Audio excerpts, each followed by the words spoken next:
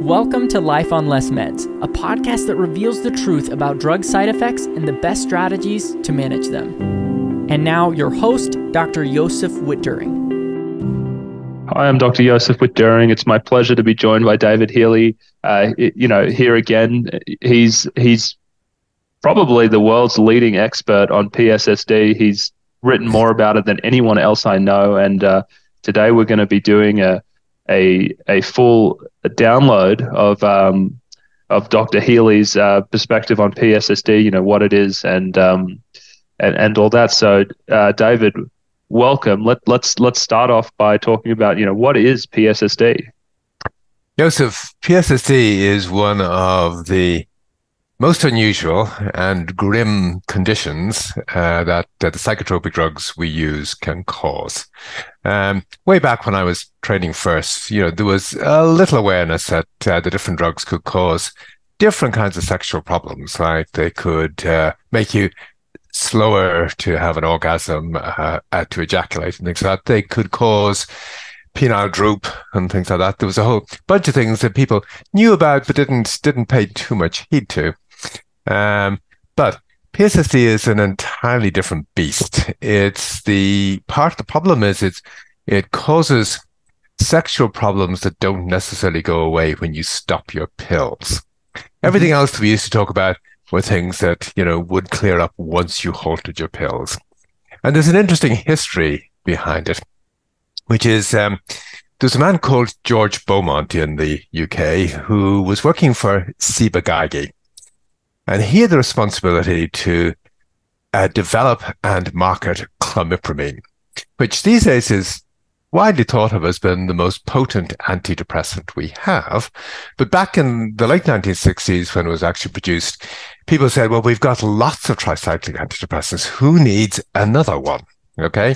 And George was given the job of trying to work out how to move this forward, how to market it.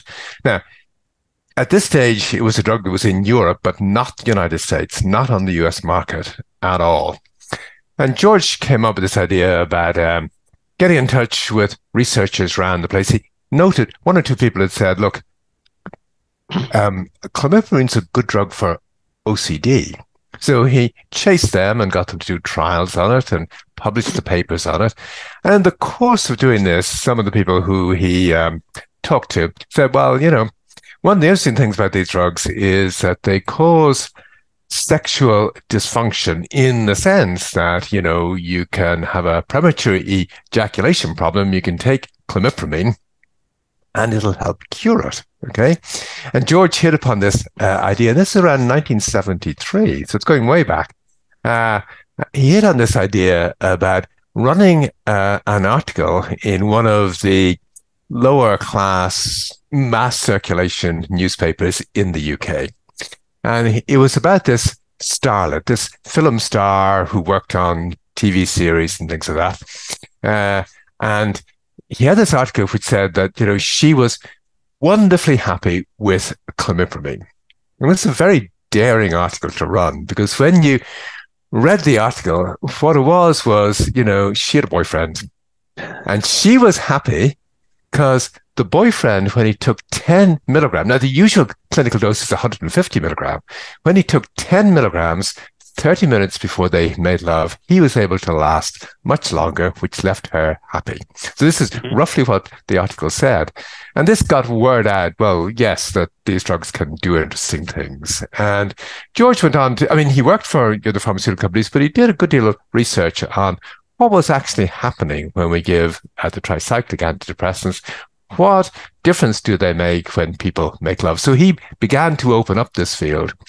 And one of the other things he did, and this was at a point when his OCD work, had really got places, and clomipramine ultimately ended up on the market in the United States for OCD. And the reason all of the SSRIs have been marketed for OCD is, clomipramine is a serotonin reuptake inhibitor, and it's good for OCD, so maybe these other SSRIs are too. At the time, one of the big deals was behavior therapy, and a guy called Isaac Marks was the guru for this. He was the one who said, look, you don't want to be using drugs for OCD, you want to be using behavior therapy.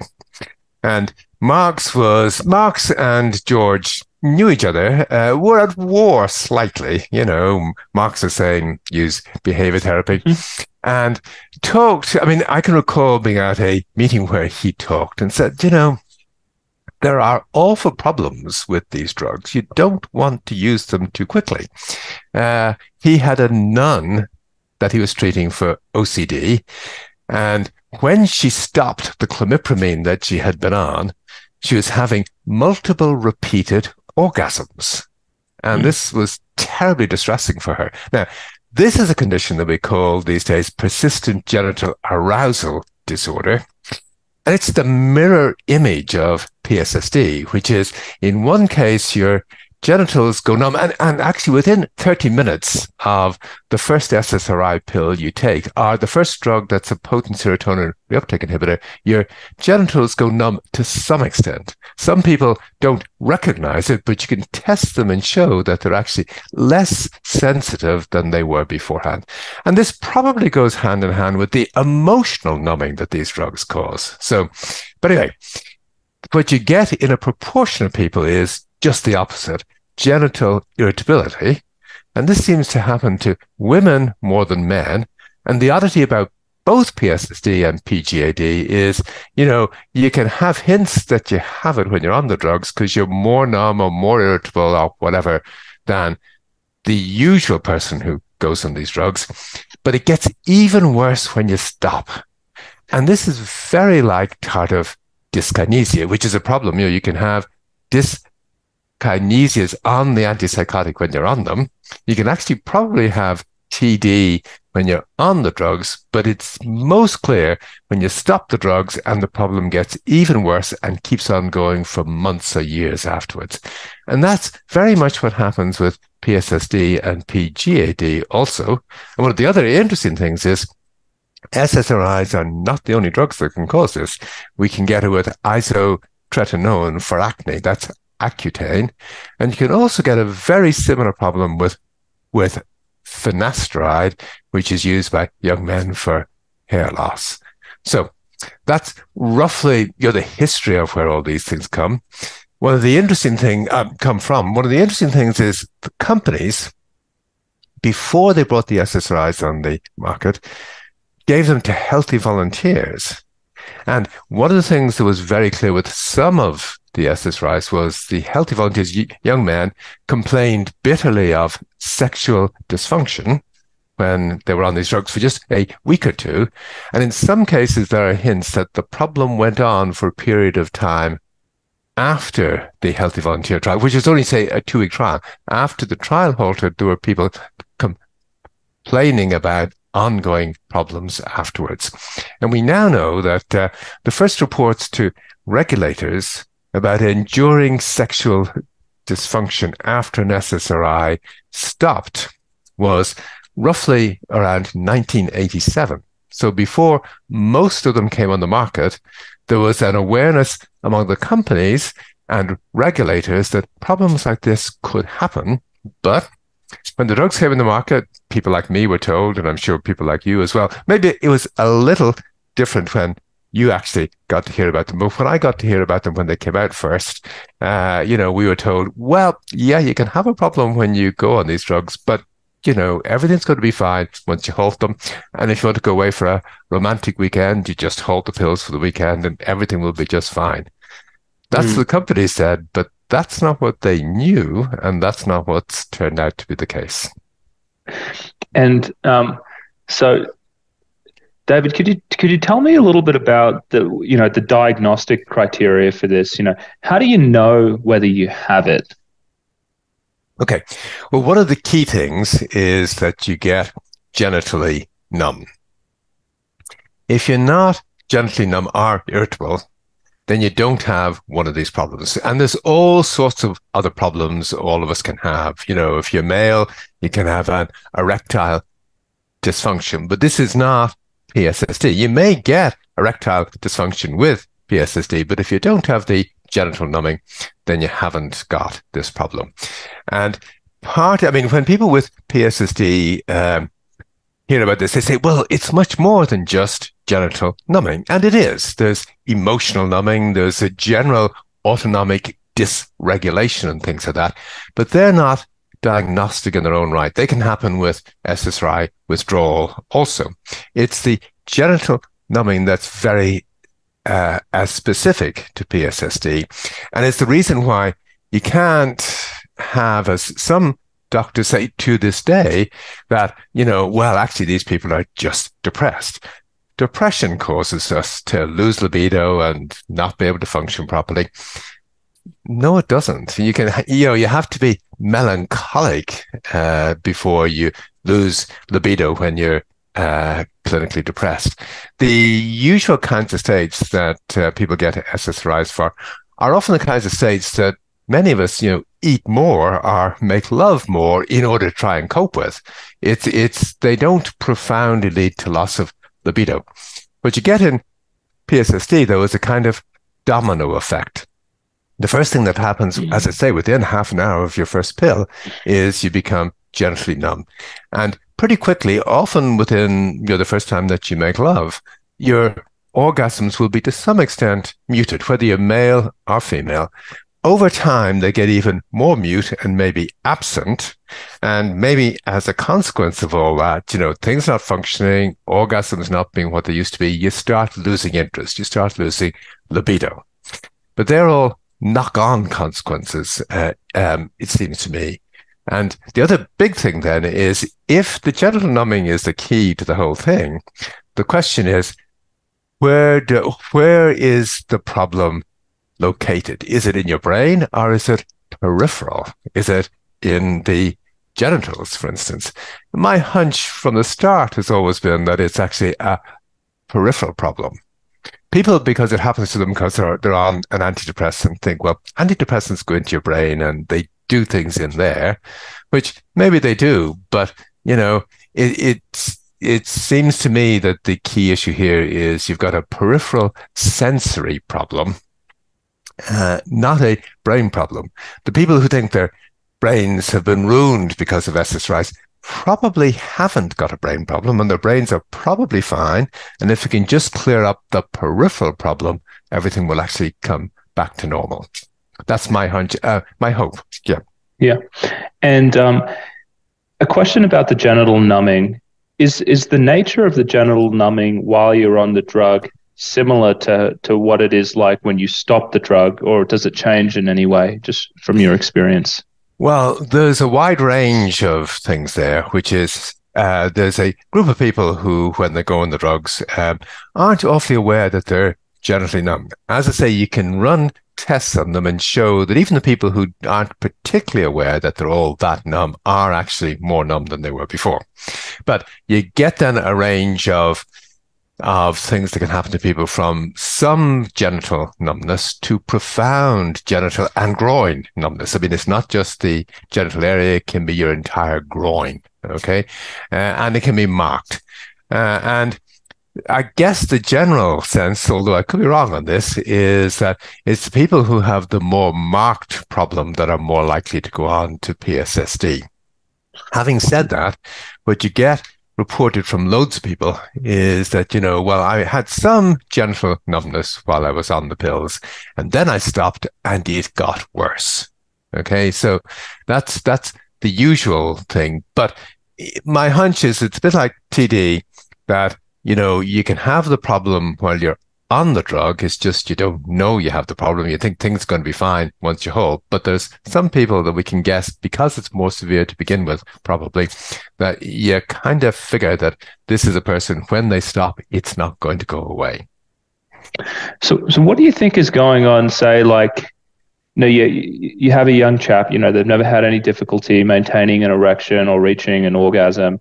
They go on a medication for a year, and when they come off, they don't have genital anesthesia. In fact, but they're unable to maintain an erection or reach an orgasm.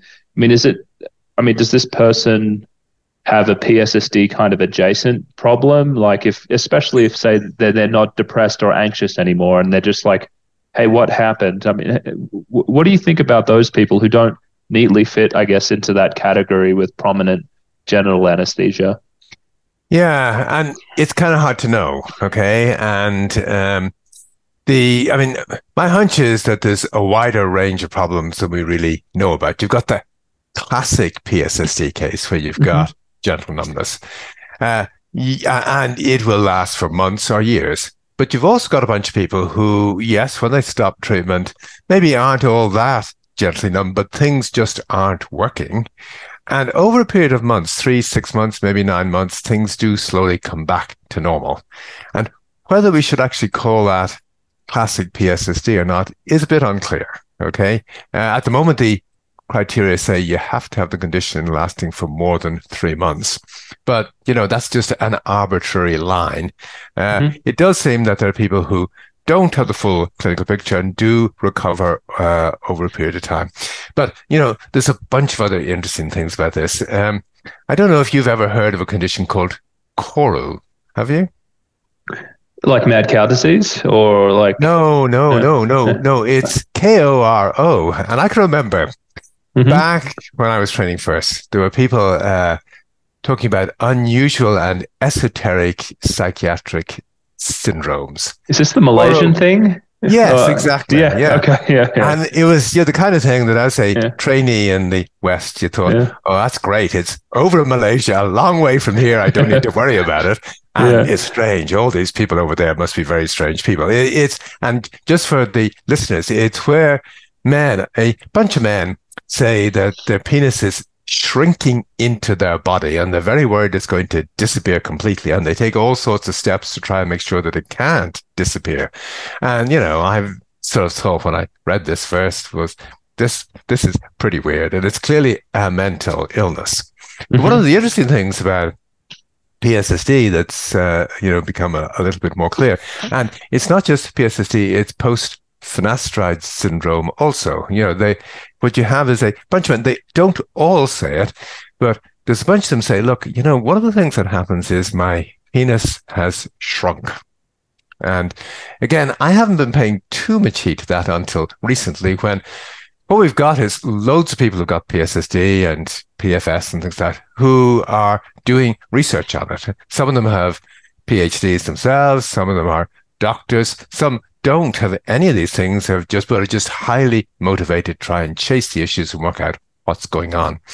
And one of them recently was in touch with me and said, look, we know that there's a molecule called kisspeptin that's heavily involved, and there's a recent clinical trial of it showing that in people who have hypoactive sexual desire disorder, that this can help. Okay. And one of the interesting things is it's very heavily involved in the ovaries and ovulation, and it's also involved in the adrenal glands. And there's some evidence that when it's missing, when the adrenal links to the genital area aren't working right, that one of the things that happens in rats is your penis shrinks, and when you give the rats kisspeptin, it grows again. And one of the things that happened in the clinical trial of this in men who had hypoactive sexual desire disorder is that they reported, and this is measured, that the penis becomes enlarged again and more like what you would hope it would be. So this left me wondering about all these poor guys in Malaysia who were complaining about KORU, whether something has happened to them that's affecting their kisspeptin, and maybe their problems weren't as mental as we thought they were. Maybe there's a real physical trigger to these things that people at the time didn't pay any heed to. And that's one of the things that's still a big issue now, which is some people with PSSD, when they go along to doctors now, are told, frankly, you've got a somatic delusion. There's nothing else wrong with you. You're either depressed, deluded, or whatever, and you should take an antidepressant or you should take an antipsychotic. And this shows lack of insight on the part of doctors, not their patients, So anyway. Yeah, exposes them to more risks, and then also I could imagine, that there's thousands of people with PSSD sitting in sex therapists' office all across the world at the moment, thinking that something else is going on, wasting their time and efforts there looking for something that they'll never find to explain what's going on. On And that line, yeah, there's a recent video that the International Society for Sexual Medicine put up that had a fairly well-known figure in the United States called Anita Clayton saying that, she didn't think PSSD was a real condition. It's just people who are depressed and they haven't been treated properly. And she's recommending vortioxetine. Oh God, yeah. And the problem with that is, vortioxetine essentially is an SSRI that makes people suicidal, just like SSRIs do. And we've had, a lot of reports of people getting PSSD from vortioxetine. So there are a lot of big name doctors out there. When you come along and talk about PSSD, they say, this can't be happening. You are depressed. We just need to treat you with a bigger dose of the drugs than we gave you before. Yeah, it's awful. I wanted to ask you on another thing. I've chatted with a couple folks who have PSSD, and sometimes, a lot of them describe like cognitive problems. They feel cognitively devastated and that they're in this amotivated, apathetic state. What do you think about that? Do you think there's some unifying pathology that's linking, I guess, the sensory problems in their groin to the cognitive impairment and amotivation that they're having? Or Yes, I do. Yeah, no, sure. And that's a key question. And again, people say to me, at least, you're too genitally focused. Okay. And I'm saying, well, I'm just genitally focused because, you've got an inch or two of skin here that's gone numb. If we can explain why that's gone numb, we'll be able to answer the problem. But clearly, it's not just that. And it's, as I said, there's an emotional numbness there. And I figure that can be explained by saying what the SSRIs do is cause a loss of reactivity. So this is why they're good with OCD. You come down the stairs, the kids have thrown all the shoes all over the place at the end of the stairs. They haven't got them lined up neatly, and you get bothered. But if you're on your SSRI for your OCD, you sail past all these shoes that are not ordered neatly. You're not as reactive to them. Now, that's my hunch is that's a general sensory problem that, you're not noticing things the same way and you're not getting as bothered about them. But it's the skin around the body. It's not just the genital area that can be more numb on these drugs.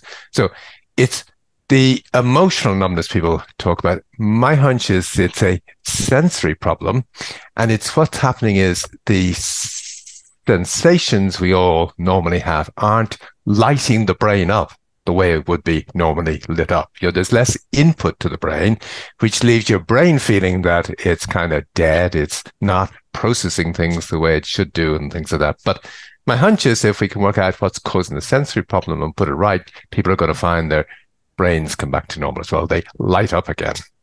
I think that's really well said. I mean, to me, I would say it also feels like it's like they lose sensory pleasure. The people I talk to, they say, I'll hug my mum and dad or my child, and I won't feel those same feelings that I used to feel. I'll listen to my favorite album from childhood that usually brings back nostalgia and memories and joy, and it's just blunted. And so this whole element of sensory pleasure globally, and at least some of them, is just so muted, and they feel kind of alien. They go, I know who I am and I'm not myself because, all these things are shut down. It's really disorienting. Yeah. Yeah. No, I think that gets it well. And it's an awfully profound problem. You have people feeling, well, if I'm going to be feeling like this for the rest of my life, is there any point going on living? And some of them kill themselves, and some of them figure, let me get in touch with medical assistance in dying program and just end it all because there's no point going on. On that note, let's talk a little bit about prognosis. I mean, you've probably, I mean, you've read more of these reports than anyone in the world, I'm sure. I mean, I'm sure it's over 1,000 now. How many is it roughly, David? How many reports of PSSD have you read? Certainly well over 1,000, well over. Yeah, It's kind of hard to yeah, know just what. And you learn a lot in terms of the way we function. People give you details, give on the reports, they give me details and things like that, which they're a rich trove of materials. It'd be great. I mean, what we need to get is some researchers involved in this. I'm sure there's researchers out there that have the answer to the problem. They just don't know there's a problem they have the answer to. So it's trying to connect them with the people who have the problem. And I'm sure we're going to find an answer. And somebody who comes up with an answer is going to get a Nobel Prize for it, because this can't be explained in terms of receptor pharmacology and things like that. Having made all those points, one of the other interesting things is there's no doubt that people, even after years, can recover. And there's also no doubt that the damage isn't permanent in the sense of people have brief windows. They may be on some other pill, an antibiotic of some sort, that they halt. And for a few days after they halt the other pill, everything can seemingly come back to normal before it goes wrong again. So, well, let me ask you that one directly then. How would you describe the prognosis of this condition after you develop it? Yeah, well, it's very hard to. We don't know, because there's a lot of people who recover after a period of years. Okay, and the last thing they ever want to revisit is the idea that they had this problem. They're thinking, let me just get on with life. They don't want to come back and let people like me know that they're recovered. I might find out by accident. So we don't know how many people actually, or what proportion of people actually recover, and just what the windows are. My hunch is that there's probably a fairly significant proportion of people who will recover after 3, 4, 5 years. But it can take that long. We also know that there's a group of people who 20 years later still have the same problem. So, there's others that just don't recover, at least not in the short term. The big issue here is, how do you hold out hope for the people who have the condition? Giving them, the message, of course this recovers, and it might only be a year or two, might keep them alive, but it's not the truth. There's a lot of people that it takes a lot longer than that. And it's very, very hard to know exactly what to say to people, other than there's an increasing number of people who are aware of the problem, an increasing number of people who seem to be doing research on it. There's all the people with the problem who are doing their own research and getting places slowly. So there's hope from that point of view. It's the whole thing, actually. One of the key things to bring home to people, I think, is the whole thing is rather like AIDS in the 1980s, which is you have a bunch of people who don't want to admit they have the problem, like they didn't want to admit they had AIDS, and other people now with PSSD don't want to let the world know that, I've got this awful condition and I can't make love, I can't be, the kind of person that I thought I was and would like to be, and things like that. But you've got an increasing number of people with PSSD, like the group with AIDS, who are beginning to mobilize and come out and say, yes, we have the condition and people need to do something about this because it's an awful condition. But a bit like AIDS, you had two groups of people. You had the people with AIDS who figured we need to work with the system. We need to work with the National Institutes of Health. We need to run clinical trials and things like that. And then you had the group of people who are more activists who said, no, we're going to break into the National Institutes of Health and hold people hostage and say, you've got to research this until we actually find the answer. And it's the same among people with PSSD as well. You've got people who are awfully desperate who hear of a lab that may be doing some work in this area and get in touch with the lab and besiege it almost. And then there's the others who recognize that if we're going to find an answer to this, we've got to be methodical. So, it's hugely difficult, and people are reacting in a sense the way you'd expect. They're not all doing the same thing. Some are more desperate and challenging the system, and others are trying to be more methodical and things like that. So Yeah. And David, what do you think what are the current top theories out there about about where the lesion is or where the pathology is? I've heard small fiber neuropathy being mentioned. I was wondering if you could give us the overview of, what are the leading theories about this? Joseph, that links in neatly to the question of, can we get a test? Because one of the problems is people go to the doctor and say, look, I have this. And he or she says, well, no, you don't. This is all in your mind. And this is where having a test like a small fiber neuropathy biopsy, showing on a biopsy that, look, there's a loss of the small fiber nerve endings. That'd be great. It's very difficult to persuade neurologists to do this kind of thing. And they usually do it around the ankle area. And they usually do it in older people. And when you do it in younger people, around the ankle, you find that maybe they've got a low normal range, but, it's still falling inside the normal range. Now, is this abnormal given their age? We don't really know, okay? The other thing that's coming out is that some of the autoimmune antibodies, when people get tested for antibodies, they've got antibodies to the ACE2 receptor, and they've also got antibodies to muscarinic receptors. And this kind of suggests that there's an autoimmune problem here.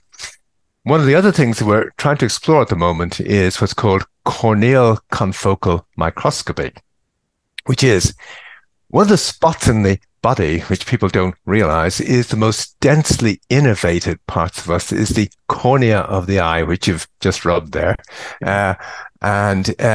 Interestingly, just about 10 years ago, people began to realize in neuropathy, diabetic neuropathy, are drug-induced neuropathies, okay, that you can spot in the cornea of the eye, that there's a whole bunch of changes to the nerve endings there. And what we're hoping to get done over the next while is to check and see whether people with PSSD, drug-induced neuropathy, if they've got problems that show up on CCM, as it's called.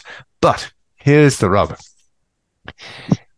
Among the small fibers we've got, there's the alpha ones and alpha delta, and there's C fibers. But within the C fiber group, there's a group called C touch fibers. And, when I touch you, for instance, you can feel my finger on you, and you can locate. I mean, if you had your eyes shut and I tried to touch your back, you'd be able to locate just where I've put my finger, okay? And that's what's called discriminative touch.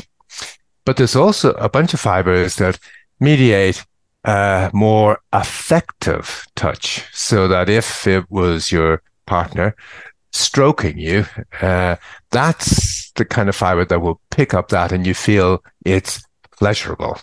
Now, the problem we've got is in the cornea of the eye around the ankle, we're going to have a lot of small fibers, but do we have these C touch fibers? Because if we don't, and if they're the ones that are the problem, then biopsies and things like that aren't going to show us that people with PSSD who unquestionably have a neuropathy, there isn't going to be a test which shows this. So what I don't know at this point in time is whether there's a test that will pick up missing CT fibers. And that's what I'm hoping the cornea of the eye will have, but we're just going to have to wait and see. And anything in the pipeline for this at the moment, or are you essentially just waiting for, I guess, people to come back with reports who have heard about this and saying, "Hey, I've got access to someone who believes, a neuro-ophthalmologist who believes me. He's going to look at it, and I'm going to send you the results." Are we kind of just waiting for things to trickle in? A little bit of the problem, bit of the problem is that if the average ophthalmologist, who they hear from a person who's been on antidepressants, are going to think, well, that's all in the mind problem. And they're going to hear about a genital problem. They're going to say, that's nothing to do with your eyes. So they're not going to do the test for you. Okay. What we've had to do is try and locate some research labs and let them know about the problem. And yes, we've got some promising leads, and you don't want just one person to go along, because if you've got a new problem like this, and with corneal confocal microscopy, there can be a loss of nerve fibers, a loss of fiber length, a loss of fiber density, and there can also be what are called dendritic cells there. Okay, so it's going to take one person in a lab interested in the problem, seeing at least 5 people, I think, to see can they spot what's going on here. Just doing the usual CCM isn't actually going to produce an answer. What do I tell people if they come to me and they say, you know what, I'm willing to go and do this. I'll get on an airplane to contribute to this. I'll fly anywhere. Should I tell them to email you or something like that? Well, how do I get these people to that place? Okay, well, I think we have a group of volunteers who are going to do it, and I think we have a lab. Okay, mm-hmm. And I think that's going to give us an answer. Is this worth doing? Now, what people can do in the meantime, and this can be anywhere in the world they're in, they can check. I mean, CCM is a thing that lots of labs are beginning to get. Okay, so you need to check in a place near you whether they have a machine. And hopefully in the next few months, we're going to be able to tell people either there's no point doing CCM because it's not showing anything, or else we'll be able to tell people this is what you want to ask the ophthalmologist or the optometrist to look for. And it's going to be better if we can give them a strong lead. Like, this is what you need to look for. Okay. I can't wait to hear more. Yeah. So the next thing, where do people get kisspeptin? I mean, is that just a experimental drug, or is this something that's on the market somewhere? Yeah, it's a drug that there's a company. We've got a risk post recently, which gives you exactly where you can go to get it. Trouble is, it's an intravenous injection at the moment. It's not intravenous. I think it may be intramuscular, but it's an injection, and it does help hypoactive sexual desire disorder, but it's probably not going to help PSSD. I know some people who've got PFS who have actually got hold of it and tried it out, and it hasn't helped them. So, there's all sorts of things that we're learning as we go along. There's people taking huge risks, trying out things like this, which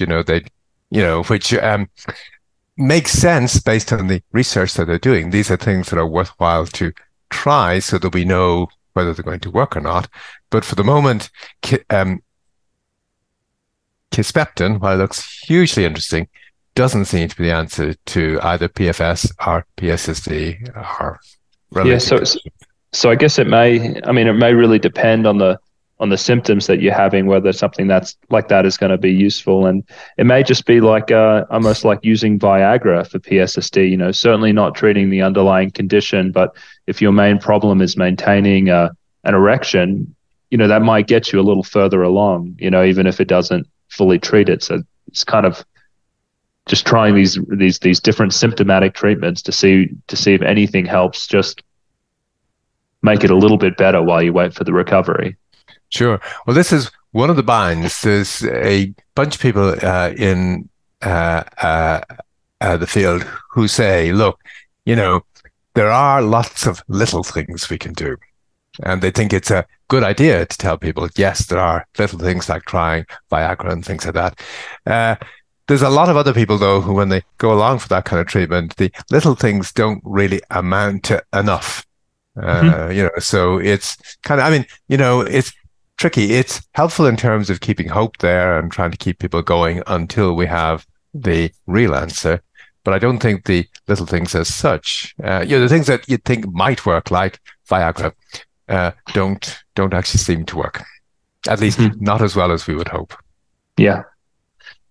Well, I think you've anticipated what my next question was going to be. I mean, just from your interaction with the community, what are some of the things that people have said have helped, even if it's not for everyone, if it's not a blanket statement, just maybe something that's popped up in 1 or 2 case reports where someone said, this helped me, even if someone else said, it did nothing.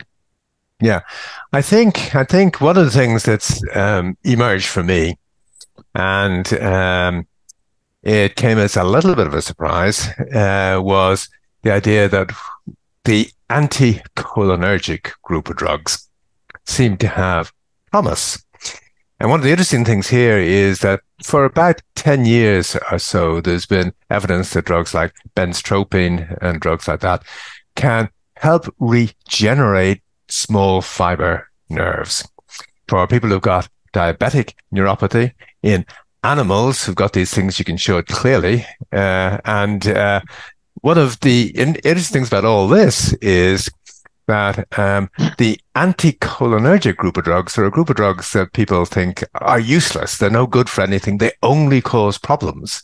But that's probably not the case. And if you think about the kinds of effects they have, they tend to be more euphoriant than the other drugs we have. And it now looks, as I say, that they do help regenerate nerve fiber endings. So that's a group of drugs for people to think about, do a bit of research about. You can get hold of them quite easily and maybe try them out. The only thing is, if the problem is because we've lost small fiber nerve endings and things like that, these things take months to regrow. So you need to be patient and maybe try out a treatment for 3 to 6 months before you conclude that it's not actually working. Could you tell us anything about these cases? I mean, is this a theoretical thing, or is this something that a couple cases reported, hey, I started some Cogentin, 0.5 BID, and, I've noticed an improvement 3 months from now. I'm not really sure what it is. Where did this thing come from? Well, it kind of came in the first instance from work done at the Scripps Institute, and this was published, 10 years ago or more, where Merck all of a sudden decided to remove Cogentin from the US market on the basis of this report from the Scripps Institute, which showed that Cogentin was causing remyelination of nerves. Okay, and the idea at the time was that people didn't think it was the anticholinergic action that was doing it. They thought at a low dose, this drug must be doing something else that's different. We can find out what it is and bring some new compound on the market, and for which we'll be able to charge vastly more than you can for an old drug like Cogentin. That was the idea, but it turns out it looks like it's actually the anticholinergic effects that are doing it. I've got a few people to try it out, and this is one of the problems we've got, which is you get people who go on these drugs, they get hold of it, they go on the drug, and it looks like it helps, but you don't hear from them again. They don't want to get back in touch with the people that they link to the problem. So I think there's hints that these things can be of benefit, and the animal work looks quite good, and the clinical trials that are going on in diabetic neuropathy look quite good. And the clinical trials going on as well with cancer chemotherapy. The drugs we give to treat cancers can cause peripheral neuropathy, as can alcohol. And so we recognize that drugs can cause a problem like PSSD, for instance, but no one wants to think that one of our favorite drugs, the SSRIs, could be doing something nasty like this. We're happy to blame alcohol and drugs you shouldn't use. And cancer chemotherapy, well, you're taking very toxic drugs to save a life. But actually, the drugs we use, and not just the SSRIs, are probably among the commonest causes of peripheral neuropathy of various sorts. Yeah. And I mean, I'm just thinking about chemotherapy. That's, PSSD could be a reasonable trade-off for someone with breast cancer or someone with, multiple myeloma or something like that. But for garden variety, mild depression or anxiety, I mean, it is just a nightmare. I mean, the risk completely outweighs the benefit.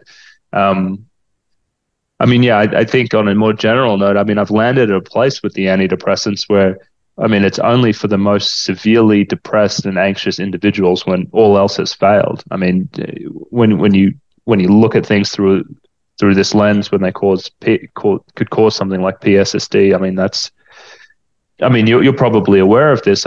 They're recommended first-line treatments for anxiety and depression in the US. It's right there in the guidelines, which I think is crazy. there's a little more sense, I think, in the UK. I don't know what Canada is like. Do you know if they recommend them first line in Canada, or is it more like Yeah, the UK? no. I think the Canadian scene is very like the US scene, Okay. and it's one where you get put on pills, and the pills don't seem to work. We figure you need a higher dose rather than Yeah. to hold the pill, and we add in more and more. So routinely, more and more, you're seeing people on 5 or 10 different psychotropic drugs rather than just one. And they begin with a reasonably mild problem and end up with a basket full of drugs. Yeah. Well, that's all I have time for today. David, it's been so good to talk to you about this. For anyone that made it this long in the interview, and I'm sure there are some people who are very interested in this because I have a lot of PSSD folks who are now stopping by the channel. In the comments below, I would like you to ask questions because I will get in touch with David again, and I'll ask him if he's kind enough to come back. And so, the more the merrier. Please list them in the comments below, and we'll do this again sometime. So, David, thank you so much for doing this. It's been a pleasure. Yes, it's great to talk to you as always. Okay. Yeah. Right. Okay. Well, let you enjoy your weekend. Thanks, David. Bye. Bye. Thank you for listening to today's episode. If you want to see the full video interview, we also post these to YouTube. Just go to Wit During Psychiatry on YouTube to find those. You'll also find several YouTube exclusive videos from Drs. Joseph and Marissa posted several times a week. Finally, if you need help with your drug taper, getting a second opinion, or managing your post-acute withdrawal, come visit us at witduringpsychiatry.com. Our sole focus is on helping patients regain control of their lives and achieve optimal mental health on as little medications as possible.